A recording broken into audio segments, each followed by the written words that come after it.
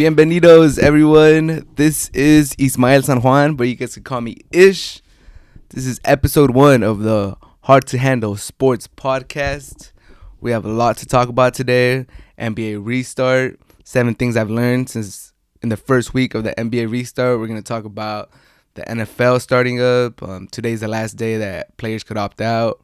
We're going to talk about FA Cup final. We're going to talk about Europa League. We're going to talk about Champions League. It's going to be a good episode. It's going to be a good way to start off this podcast. Very excited to, talk about sports with you guys. I love sports. When we were in quarantine and there was no live sports, those were some dark days. But thankfully, live sports are back. Hopefully, pretty soon we'll be able to attend games in person. But in the meantime, this is what we have. This podcast is just going to be about sports, and more sports, primarily basketball, football, and soccer, but we'll get into other topics. Going forward, I'm going to have some guests. I'm going to invite some friends. We're going to talk about sports. We're going to slander some teams. It's going to be good. We're going to talk everything. So, stay tuned. Hopefully you guys enjoy this. And if you're listening to this on the podcast, just keep following the podcast. If you're watching this on YouTube, just like, comment, and subscribe. So yeah, let's get started. 7 things I learned in the first week of the NBA restart. Number 1, Devin Booker is a superstar. He's not a star, he's a superstar. He's barely 23 years old. He got drafted number 13 on the 2015 NBA draft, which was a very, very good pick by the Suns. He's always been a scorer. He could always shoot the 3 since day one. He's been a sniper. He's probably the best player from that draft class. Him and Towns are the 2 best players that came out of that draft class. He's killing it right now, man. That game winner he had against the Clippers, that was something special, man. Like, he has a lot of qualities that you're looking for in a shooting guard in today's NBA. He could shoot from anywhere. He could attack the rim. He has pretty good height for his position. He's 6'5". He doesn't back down from anybody. He's just a star, man. Right now he's averaging 30 points since the NBA restarted, which is higher than his season average. The Suns are 3-0. They have beaten the Wizards, the Mavs, and the Clippers.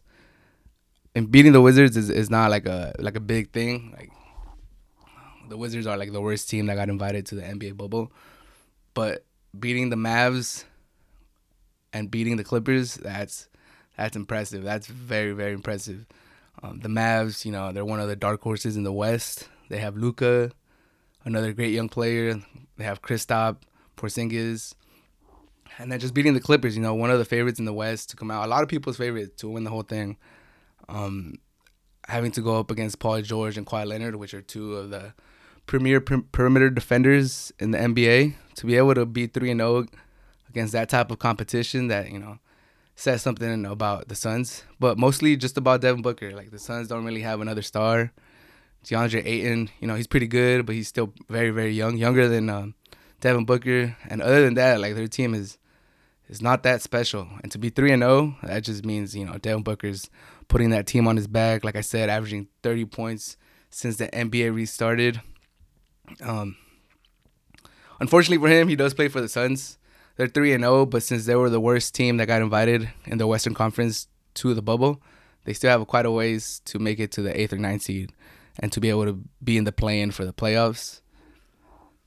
They are 3-0, and they are playing pretty good. Devin Booker looks like, he could put the team on his back, but I don't have them making the playoffs. Like, they're just still, like, I believe 2 games out from that 9th spot. So I don't see them making up that ground in these, 5 games they have left. With that being said, just getting some wins together in a row right now, it's great for the team. Build confidence for next season. Hopefully they're able to build on this, and next season they could have playoff. They could have higher aspirations. I still don't think the Suns, even next season, I don't think they're going to make the playoffs. I know there's still a draft and free agency and stuff like that, but just the way the roster is built right now, like, they have a lot of holes. Unfortunately for Devin Booker, this is his first year of his 5-year max contract he signed a couple years back. So after this season, he still has 4 more seasons before he could hit free agency. I have a feeling that he's not gonna finish that contract though. But the Suns, like, um, I just don't see the Suns being able to build a competent team around him that he'll feel comfortable, staying there and signing a long-term and just signing another long-term contract after this. I feel like he's gonna request a trade within the next 2 years. Players now in the NBA feel more and more compelled to ask for trades. They don't just stay in a weak team. Like, they ask for trades. AD asked for it. Paul George. Player movement in the NBA. NBA players are empowered to do what they see is right for their career, and I think Devin Booker is gonna be the next guy to ask for a trade and leave a team. But with that being said, he's a superstar. He's killing it in the bubble, and hopefully the Suns are able to keep him, and hopefully everything goes good for them. The number 2 thing I learned in that first week of the NBA bubble, the Raptors are a very dangerous team. Everyone's overlooking the Raptors. I don't know why. They're the reigning champions. Kawhi left, but that team is deep. That team has potential to repeat again. They're probably the second best team in the East right now, and I would not be surprised if they made it all the way to the NBA Finals. They have 5 players averaging 15 points or more. That includes Van Vliet, Lowry, Siakam, Ibaka, Powell. They're starting backcourt, Kyle Lowry and Van Vliet.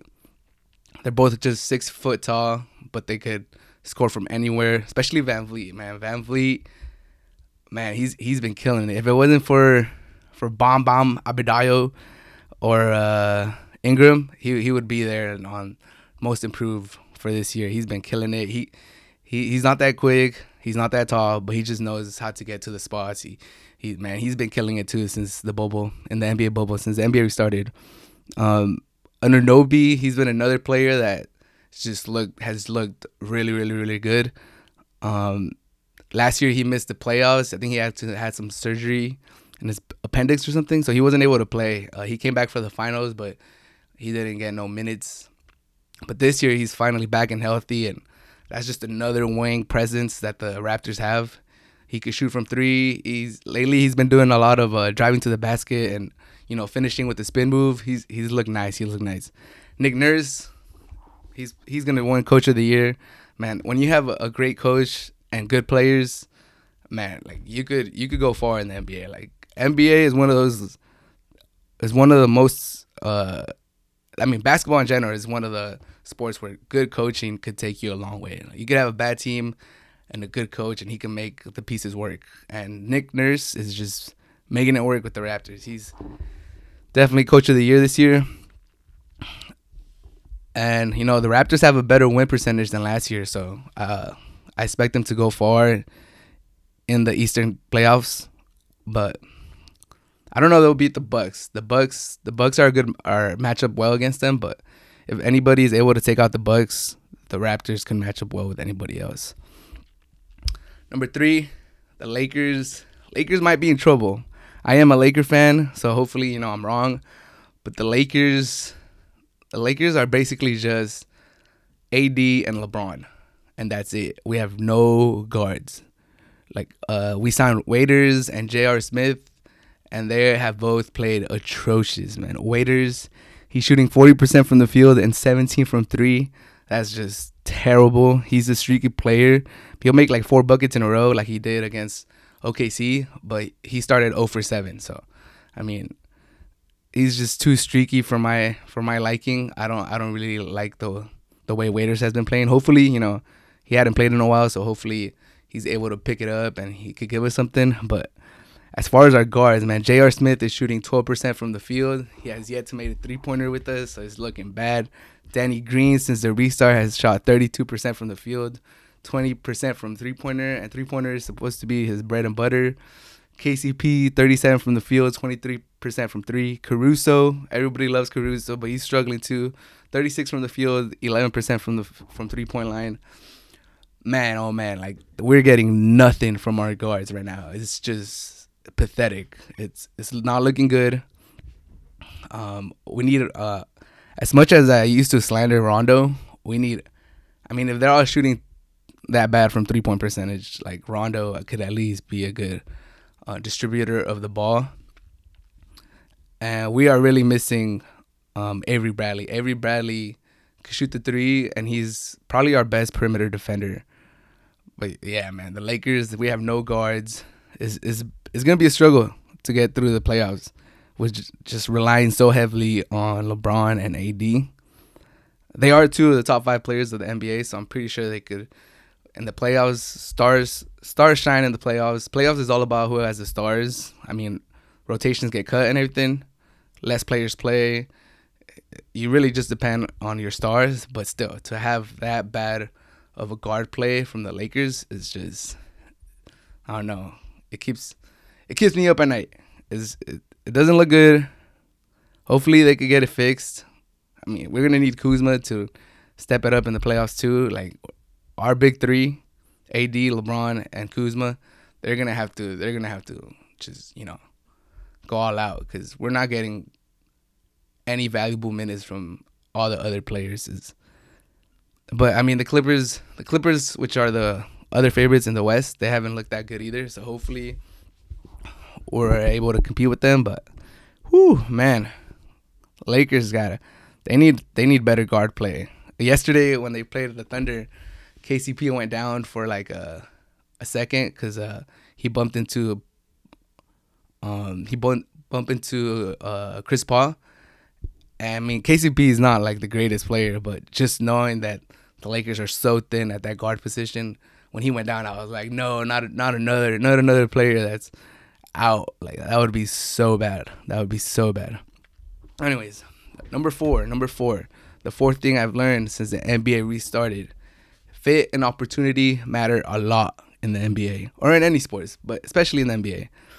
Case in point, T.J. Warren and Carmelo Anthony. T.J. Warren, he's been a decent player throughout his career. He's basically been a good scorer.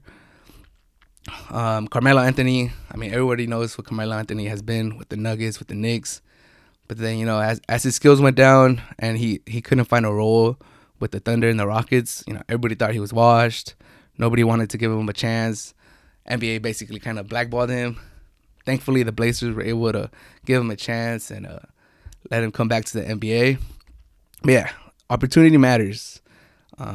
Wherever you land, which coach you land with, how many minutes you're given at the beginning, if someone gets injured, it all matters. So that's why they say when you get an opportunity, you got to make the most of it.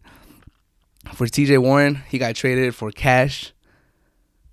Literally got traded for cash after being an 18-plus point scorer last season. I don't know what the Suns are thinking. That's part of their problem, why they've been so bad for so long. And now Oladipo, their main scorer for the Pacers, is recovering from an injury, so he's not the main ball handler right now. It's TJ Warren. And he's shining. He's shining right now. He's playing really, really, really good. As far as the Suns, they got cash for him. I feel like TJ Warren is a comparable player to Tobias Harris. Right now, he's playing better than Tobias Harris, but even like back then when he got traded for cash, I feel like he's maybe rated less than Tobias Harris. But I mean, the Clippers got 2 first-round picks, 2 second-round picks, and Shamit for Tobias Harris, and the Suns got cash. It just speaks to the different trajectories that both franchises are going. But just cash, I still can't wrap my head around that. Just Suns being the Suns. The Pacers, they have a nice little team. They can make some noise in the playoffs. They have TJ Warren, Oladipo, Turner, Brogdon, Sabonis when he comes back. Hopefully he's able to come back pretty soon. That's a nice team. The East is no joke no more. The East has some quality teams now. LeBron left and the East got stronger. I mean, he probably left at a good time, because the East now has the Raptors, the Bucks, the Celtics, the Pacers. Those are all quality teams next year. The Nets should be good with KD and Kyrie Irving. But yeah.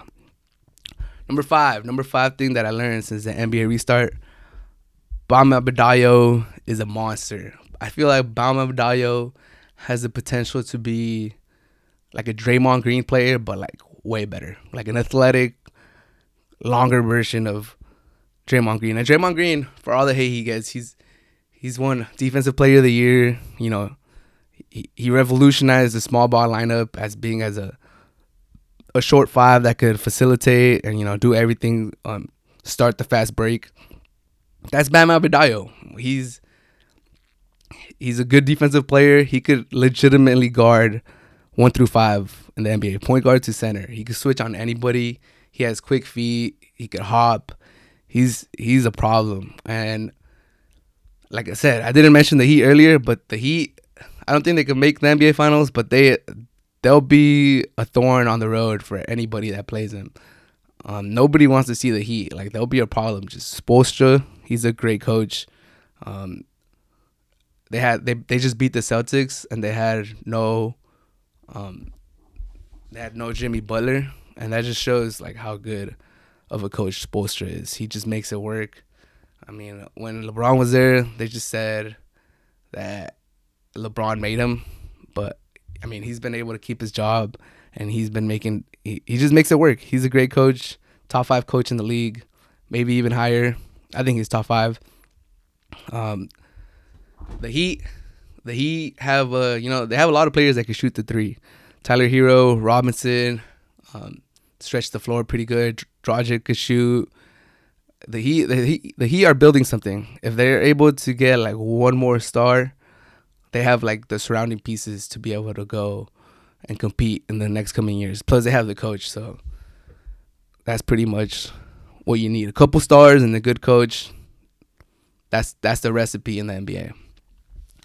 Number six thing that I learned since the NBA has restarted.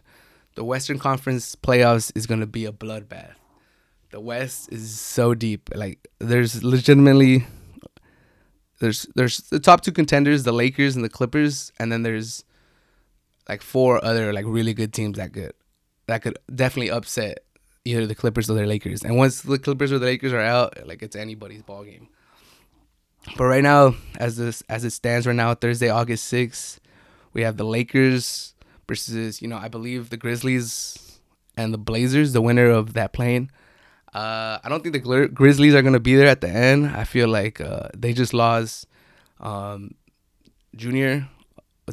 Jr., their second best player. So I don't think they're going to hold on for that 8 seed. I believe it's going to be the Blazers and the Pelicans in the play-in. So it should be Lakers versus Blazers in the first round, which would be a great series. Clippers versus Mavericks right now. Nuggets versus Rockets. Jazz versus Thunder. All those series could potentially go 6 or 7 games. The Blazers, if the Blazers make it against the Lakers, that's a bad matchup for the Lakers just because, like I said, we have no guards, like no quality guards right now. And the Blazers, that's their strength. They have McConnell and McCollum, and they have Damian Lillard. One of the best backcourts in the league, going up against one of the best front courts in the league, and LeBron and AD. So that should be a great matchup. Clippers versus Mavericks, 2 of the best perimeter defenders against 2 of the best young duo in the league in Kristaps Porzingis and Luka Doncic. Nuggets and Rockets, just 2 pretty even teams. Nuggets and Rockets, completely different philosophies. Nuggets, young team, super deep. Rockets, 2 stars, 2 bona fide stars that could go off for 40, 50 points each.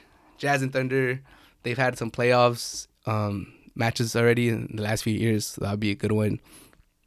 I mean, the Lakers and the Clippers, they're the favorites, but by no means, I don't feel like they're like the Warriors, where they'll just coast through the playoffs. Like, this is going to be one of the best playoffs in a long time, just for the fact that the NBA is more balanced now. Teams are they're not separated by that much. Like, I really believe that this is going to be one of the best playoffs we've had in the last 6-7 years. It's unfortunate that it's in the NBA bubble and we won't be able to be, present for these games, but it's gonna be fun. It's gonna be fun. The number 7 thing that I've learned since the NBA has restarted is that the Sixers have to blow it up. The Sixers, there's no way the Sixers keep on going the way they're going right now. Like Insanity is doing the same thing over and over and expecting different results. I think that's true. They've had Embiid and Simmons for I think 4 years now, where they're all playing, and I mean they're not progressing. They're like the sixth seed right now. So when they have the talent to be top of the conference, they should be leading the way in the conference, but they have not. I think Brett Brown should get fired. I feel like the only reason he still has his job is because he came from that Popovich coaching tree. He was assistant coach with Popovich for a good amount of time. So, they have him highly rated just because he came out of Popovich coaching tree. I feel like a lot of NBA teams, a lot of professional teams have this problem where if an assistant coach or any coach comes from a good, like, elite Hall of Fame type of coach, they try to make him more than he is. I know it happens a lot with Popovich. A lot of his assistant coaches have gone on to get head coaching jobs, and they just don't pan out because they're not Belichick. They were under him, but they're just not him. So I think that's one of the problems with Brett Brown. He's just not Popovich. No matter how much you want him to be Popovich, he's just not Popovich, and he's not. I don't feel like he's gonna take the Sixers to the next level. They have all the talent in the world: Tobias Harris, Ben Simmons, Embiid, and they're just not getting better. They let the Pacers score 46 on them on the fourth quarter, and then they follow that up with the Spurs scoring 43 on them. Milton was able to save them and get a W, but that just shows their defense is not good. They're lacking motivation. Defense is all about effort for the most part. Like if you could run around and just put in effort, at above average defense is just running and not giving up, and that has a lot to do with coaching. So Brett Brown, you gotta go. Simmons and Embiid, I mean, I feel like their game doesn't complement each other. Simmons can't shoot a three to save a life. There was a lot of videos during the NBA break, showing Simmons had worked on his 3-pointer. Everybody was getting hyped. Oh, Simmons is gonna start shooting the three. Simmons this, Simmons that, and he's attempted 1 3-pointer in 3 games, and it just I feel like that falls on Brett Brown too. He's given him too much leeway. He's kind of like let him not shoot. Like if a better coach would kind of pressure him, knowing today's NBA where the 3-pointer is such a big part of the game. Like you gotta have at least a threat of a three. Like Simmons won't even shoot them. Like what's going on? Like come on, you gotta at least attempt them. That's the difference between him and Giannis. Giannis is not a good 3-pointer. He hasn't been for his whole career. I think he's had seasons where he's shot like 29, but you could tell that he's trying to get better. He at least attempts it. He's not scared to take the shot. Simmons is just super passive, super timid when it comes to the three. And I think that falls on Brett Brown and his coaching staff. Like they gotta push him. They gotta like entice him to shoot, and they're just not doing that. So that was my last takeaway from the first week of the NBA basketball was that Brett Brown has to go.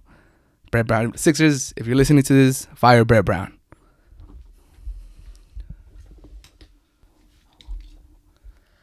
Ow! Ow! Ow! Ow! Wolves win. Wolves get the victory. They get the 1-0 victory against Olympiacos, and they move on to the next round of the Europa League tournament. This is the first time that Wolves play European soccer in many, many years. I think it's been longer than I've been alive. So shout out to the Wolves for doing really, really good in this European tournament. Final 8, what an accomplishment. Finished 7th in the league for the second straight year, which is a very, very big accomplishment after not being in the EPL for a good amount of time. First 2 years at their bag, 2 straight back-to-back 7th place finishes. I think if you would have asked any fans before the season started if they would take a 7th place finish and to still be alive in Europa League and be in the top 8, I think any fan would have been ecstatic for that. Over the course of the season, I think Wolves fans' expectations rose just because the team was doing so well. before the EPL had to shut down because of coronavirus, Wolves were fifth place and they were looking great. And then from the restart, they started off pretty hot. I think they got 2 wins in a row. And then after that, the wheels came off.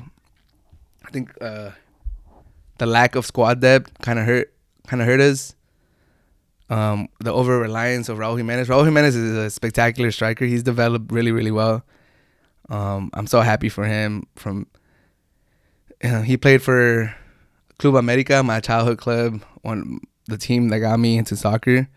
And then to see him go to Atletico Madrid and struggle there, and then go to Benfica and have a little bit of success, but not that much.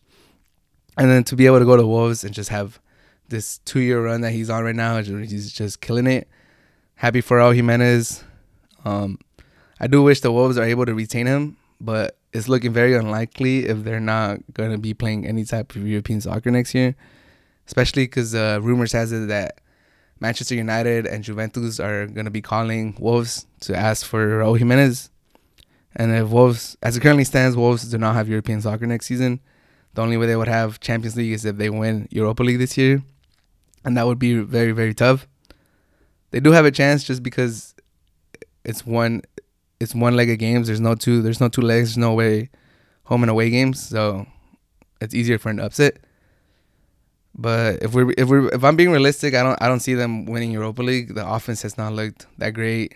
Defense has looked a little shaky. But I'm being hopeful. Hopefully we could make a run and have a nice Cinderella story. Like I said, we're playing Sevilla. They know what they're doing in Europa. This is their tournament. They feel confident. They have a good coach, Lopetegui. But yeah, in their bracket, they'll probably line up and play against Man United. Man United should be the favorite from the whole tournament. They have the strongest team. They have the deepest roster. They have the most capital. They're the biggest brand. They have the most pressure to win this. They honestly shouldn't be in Europa. They're a team that should always be in Champions League. They have higher aspirations than most of the teams left. But they're here, and they should be the favorites. On the other side, Inter Milan, you could kind of say the same thing about them, but recently they haven't been that good, so they don't have as high expectations, and their name's not as big as Man United. But I do see them getting out of their side of the table or the bracket. I'm hoping Wolves are able to upset Sevilla, so then we would have a EPL semifinal in Wolves versus Man United. It's going to be real tough, though. Sevilla is one of those Spanish teams that's really, really good. And they always do good in Europa. And then in Champions League, they're not that elite to really compete against the big boys of the world. But as far as Europa League goes, that's like right in their cup of tea. Their squad strength is like good enough to consistently win Europa. So that's going to be a tough matchup. And I think it'll be a good barometer because I always say EPL is the funnest league in the world to watch. It's the most competitive. But as far as quality or strength of teams, I feel like they're the second strongest league. I do feel La Liga is the strongest league in the world, just because Real Madrid and Barcelona consistently win Champions League or are always in the Final Four for the most part. And EPL teams could go, they could have a little hiatus where none of their EPL teams make top four. And then in Europa League, Atletico Madrid and Sevilla represent La Liga pretty well. They're always there. And some other teams usually make deep runs too. But European tournaments is where you could really see the strength of different leagues competing against each other. And I just feel like La Liga does better in these European tournaments, which backs up my argument that they're the I wouldn't say better, but more talented or stronger league. Well, you could say better. They're the better league. Not entertainment wise. EPL, like I said, is the most balanced, I believe, but La Liga is the strongest league. So yeah, if Sevilla going up against Wolves, if they beat Wolves, they'll play Man United.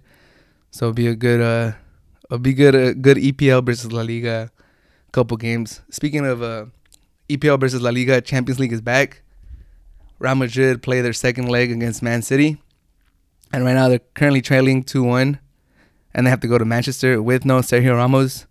So it's going to be a pretty daunting task to ask Los Blancos to go in there. Man City finished the season pretty good. They have a strong team. They're stronger at home. They have a very, very good coach. I feel like he's kind of overrated. Guardiola is.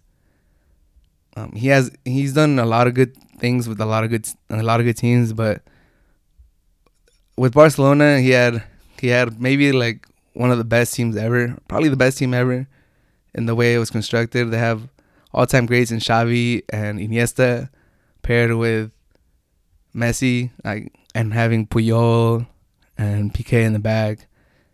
Like the team was built to win. The team could have done almost as good without him. I mean, I'm not trying to take nothing away from Pep. He did a great job with Barca. That 3-4 years that they went on was one of the greatest 3-4 years that we've ever seen in soccer. But then he took over a treble winning team in Bayern, and he was never able to win Champions League with them. And then he's taken over Man City, and they basically given him a free check, like just go get whatever player you want. And he has a really, really deep roster, and I think he's been there for 3 years now, and he's not been able to get them over the hump. I don't know. It'll be a great matchup, Zidane against Guardiola. Zidane has never actually lost a knockout stage round with Real Madrid. He's never been eliminated from the Champions League since he took over. So hopefully he's able to keep that streak going. Like I said, I'm a Real Madrid fan, so I'm hoping they pull this 2-0 victory. I have them winning 2-0 at Man City. Juve plays Lyon. They're down 1-0. And their soccer hasn't looked that good in the when Serie A restarted. But this is what they brought Ronaldo for, Champions League. I think they won Serie A for the 8th or 9th straight time in a row. Serie A is not that big of an accomplishment for them anymore. I mean, it's an accomplishment, but they need to go make a deep run in Champions, and they need to win it. Like they've made deep runs before. They've gone to finals. They've lost finals. They've lost semifinals. They need to go and win this thing. So I think Ronaldo has to show out and show the world why Juve brought him, why he left Real Madrid and went to Juve. And if they were to lose to Lyon, a team in the French league, which Lyon is good, but they play in the French league. The French league is not that good, if we're being honest. So I have Juve beating Lyon 2-0 to move on to the next round. Maybe 2-1 or 3-1. Barcelona against Napoli. Like I said, Barcelona did not finish the La Liga season that well. They struggled when the La Liga restarted. Barcelona is pretty quick to let go of coaches if they don't do well. So if it's fresh in our minds that they did not finish La Liga well, they had point advantage on Real Madrid and blew that. And if they lose to Napoli in the round of 16 in the Champions League, it could be time for a new coach. Chelsea,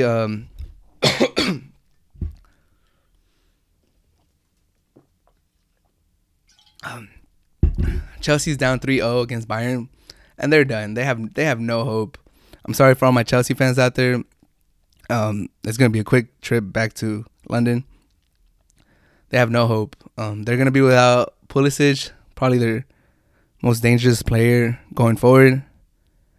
Unfortunately, he got hurt in the FA Cup final. Unfortunately for Chelsea, they lost the FA Cup final, and they're gonna probably get beaten down by Bayern again. Maybe like 2-1, 5-1 aggregate will probably be the final score. So it's gonna be a unfortunate way to finish the season. But overall, I think Chelsea had a pretty good season. Lampard looks like he's steering the ship in the right way.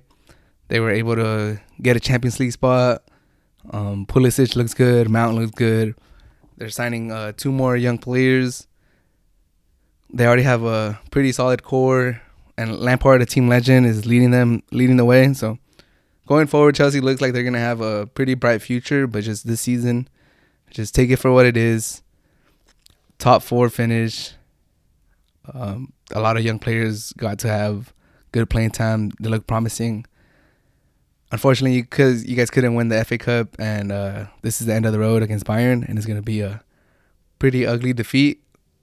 in aggregate. They're already down 3-0. I see them losing maybe 2-1, 3-1 this time around. So the aggregate score will look pretty bad. But overall, solid season for Chelsea. If you're a Chelsea fan, there's a lot to look forward to. Just, shake off the latter part of the season. Top 4 finish is it's a good season. So with these results would set up a Real Madrid versus Juve quarterfinals, Barcelona versus Bayern, Atletico versus Red Bulls, and Atalanta versus PSG. Really, really good games. Really great quality teams all around. But if I had to say one thing, it would be to PSG. If you guys want to win the Champions League, this is the year. This is the year to do it.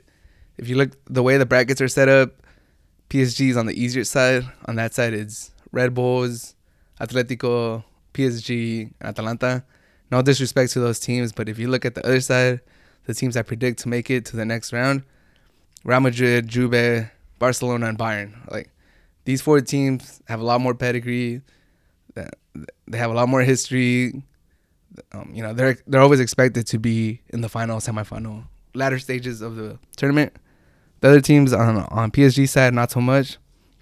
So if PSG needs to make all these investments that they've made, all this money that they spent in these last 5-6 years, pay off. Just winning League One is not enough. They need to get some European silverware. This is probably the best time to do it. But with that being said, Atalanta has been a really good team, so I kind of have them upsetting PSG in the next round and moving through. There's always one team that comes every season, that comes out of nowhere every season and kind of has a really good year. And Atalanta is that team this year. Let me just give Atalanta a shout out, because I remember Miguel Ayun, this Mexican player, when he came back from playing in Italy and he was playing for Club America. I remember the media was kind of making fun of him because people were like, "Oh, he's coming from Europe. He should be a good player." And then I remember the announcers would be like, "Oh, he played for Atalanta though. Like, did he really? He barely even played, and he was playing for Atalanta. Did he really even play in Europe?" Like, so they were kind of like mocking him just because he didn't really get that much minutes, and just for the team that he was playing with, which was Atalanta, and it was kind of fair at the time. Atalanta was not a very good team, so it was kind of funny. But to see them go from there all the way to being in the Champions League quarterfinals, and I believe that was in 2013. So in a 7-year span, they really improved their team, and they look to be here for a while. So shout out to Atalanta, showing the rest of Italy how to move up the table and be a strong competitive team. So yeah, I'm just glad soccer is back, you guys. When the EPL season ended and La Liga season ended, we had like a 1 or 2 week hiatus where there was no soccer. I mean, there was MLS, but that's not quality soccer. So to have Champions League and Europa League back, that's something that I'm very, very happy about. And I know a lot of people, when there was no NBA or baseball, and there was only soccer, and I think on Fox they were showing Bundesliga. So I've seen a lot of Americans actually tune into Bundesliga, and they rated it pretty good, just because that was the only sports that was available. If you're still one of those people that are looking for sports to watch or just pass the time, I would suggest you check out Champions League. It's some of the best soccer in the world, and I think you're bound to have a good time watching it. And I think all the games are through CBS All Access, so that's one way to get it. You could just stream it on your phone.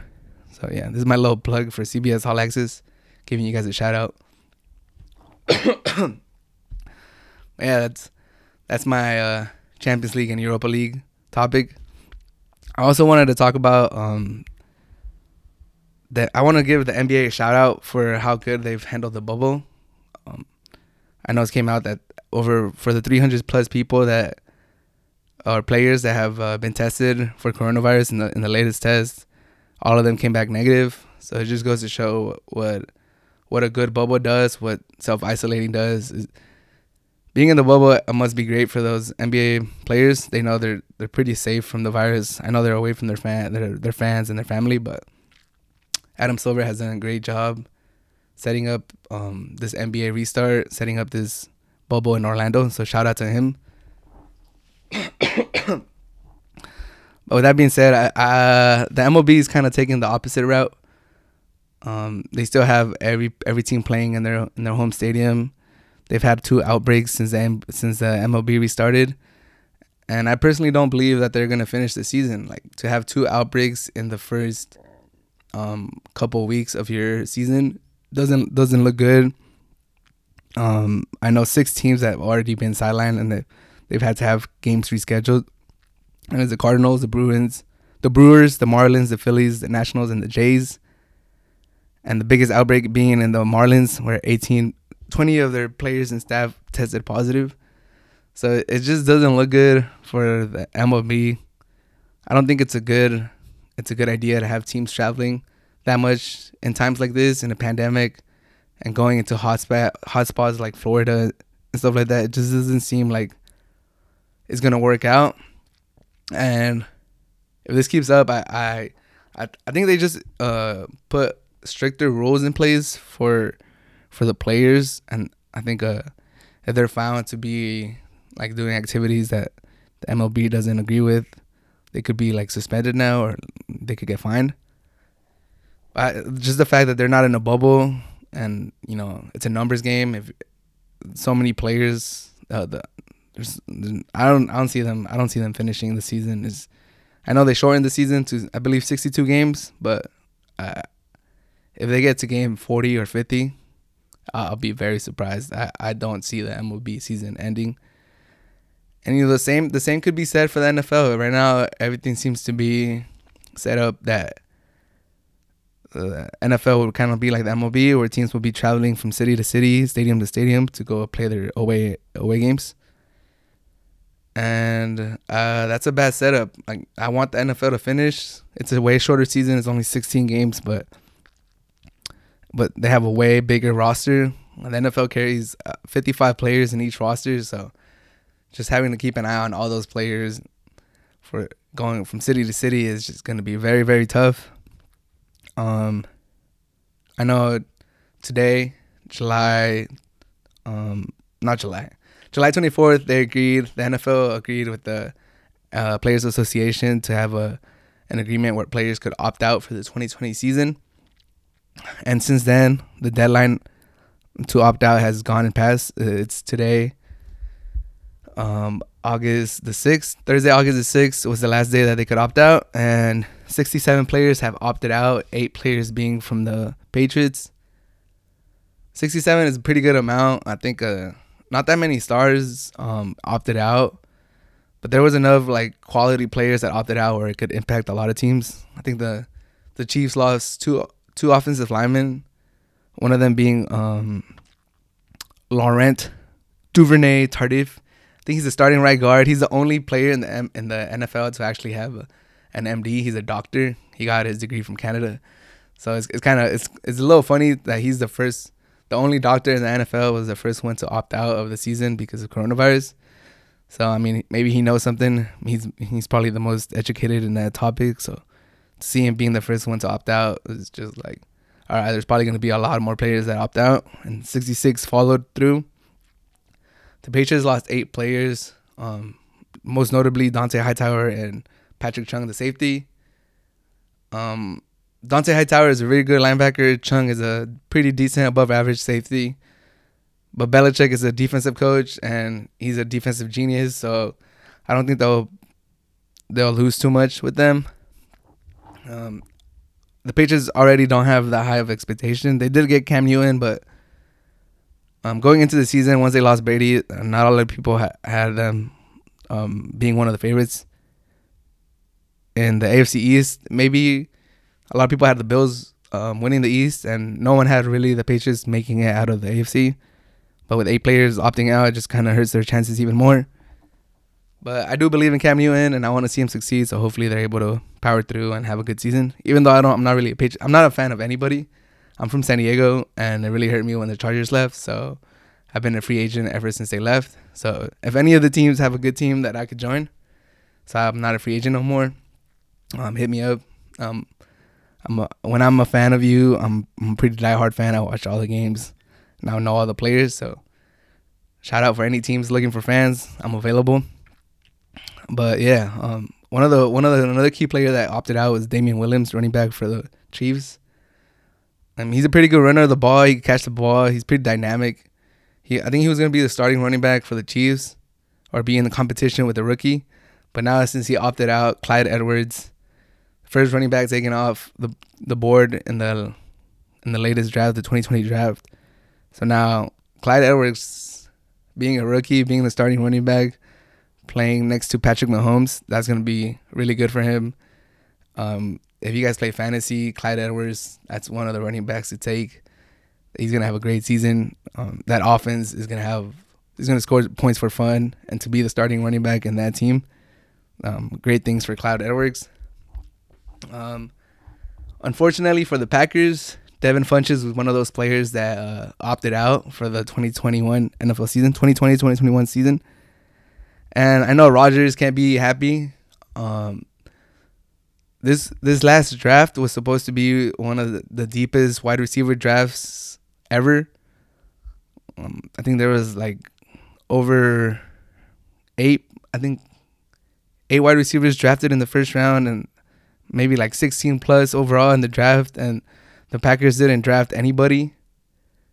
And everybody knew that Rodgers wanted another weapon, that they're kind of thin at wide receiver after Devontae Adams. And instead, they just signed the Funchess off free agency, and they didn't address it in the draft. And now Funchess opts out of the 2020-2021 season. So I know Rodgers is very, very upset. It's just another thing he has to overcome.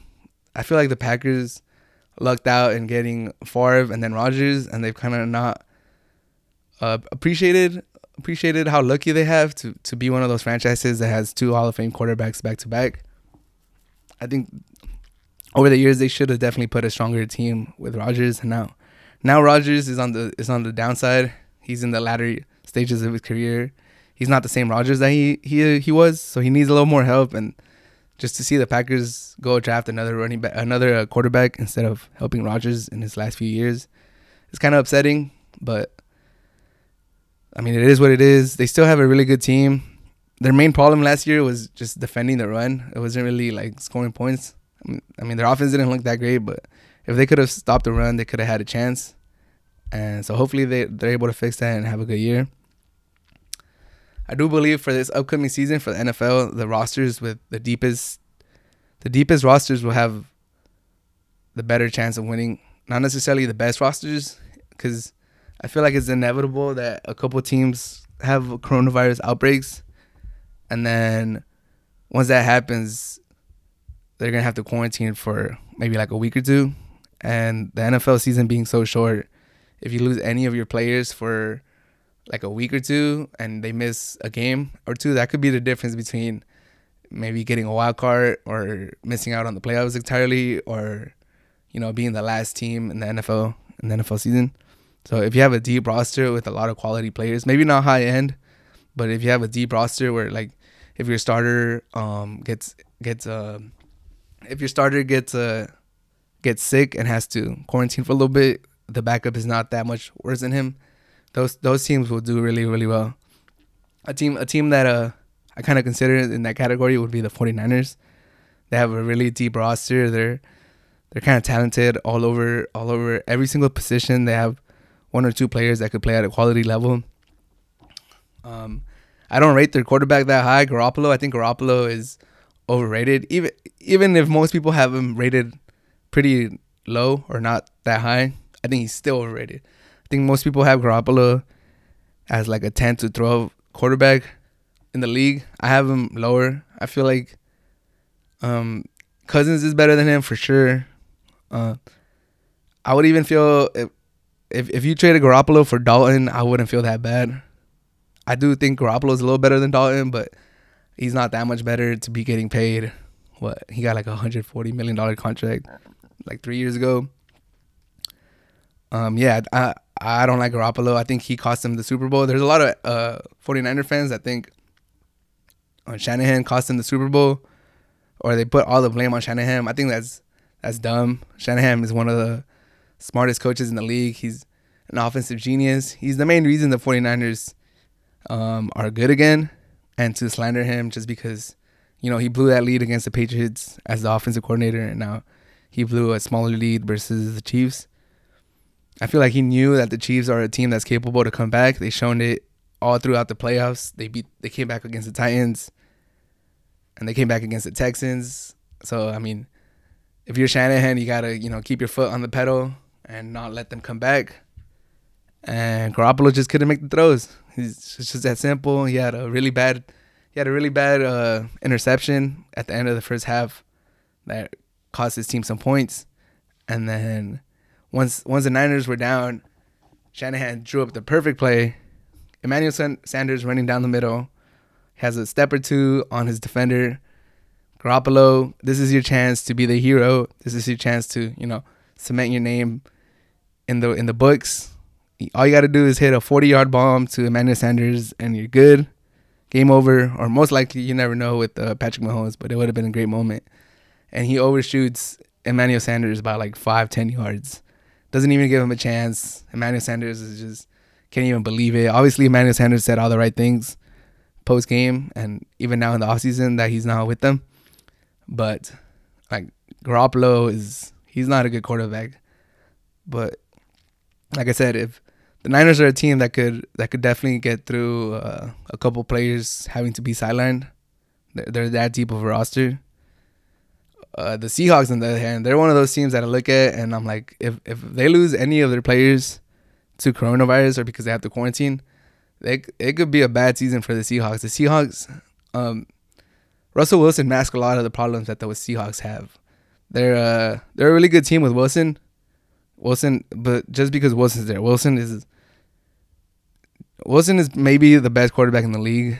I know Patrick Mahomes has all the media attention right now, but he has a lot of weapons, and he has Andy Reid, and that combination elevates him. Russell Wilson has Pete Carroll, who's not an offensive-minded coach, and he has no weapons other than Metcalf, and Metcalf is just good for a go route. He's kind of stiff on the hips. He doesn't know the whole route tree, and he has their tight end's kind of good. I forgot his name. Can't remember off the top of my head. Their running backs are decent, not spectacular. The O-line is still trash.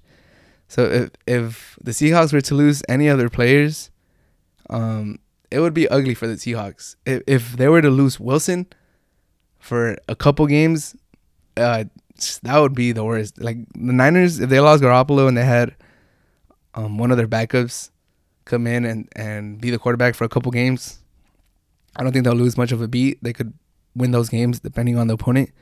If the Seahawks lost Wilson and had to have Geno Smith, I believe, is their backup, it would be ugly. The Seahawks would have a top 5 pick next season, and they just traded the next few picks for the safety from the Adams from the Jets. So that trade, I think it was a good trade just because they don't have that much top end talent in Seattle, and they need to give Wilson some help. And if everything plans out, those 2 picks will be later in the draft, so it won't hurt them that much. But if they were to lose Wilson, oh man, that team suddenly becomes one of the worst teams in the NFL. Yeah, that's all I wanted to talk about in this first episode of the podcast. If you stayed this long and listened to me talk about the NBA, Europa League and Champions League, my thoughts on the NBA bubble, and how I don't think the MLB season is going to finish. Thank you so much for listening to this first episode of the Hard to Handle Sports podcast. Hopefully you tune in to the next few episodes and you follow me on this little journey that I have started today. And hopefully, I get better at this podcasting stuff. Thank you so much. This is Ish, and this was Hard to Handle Sports. Thank you.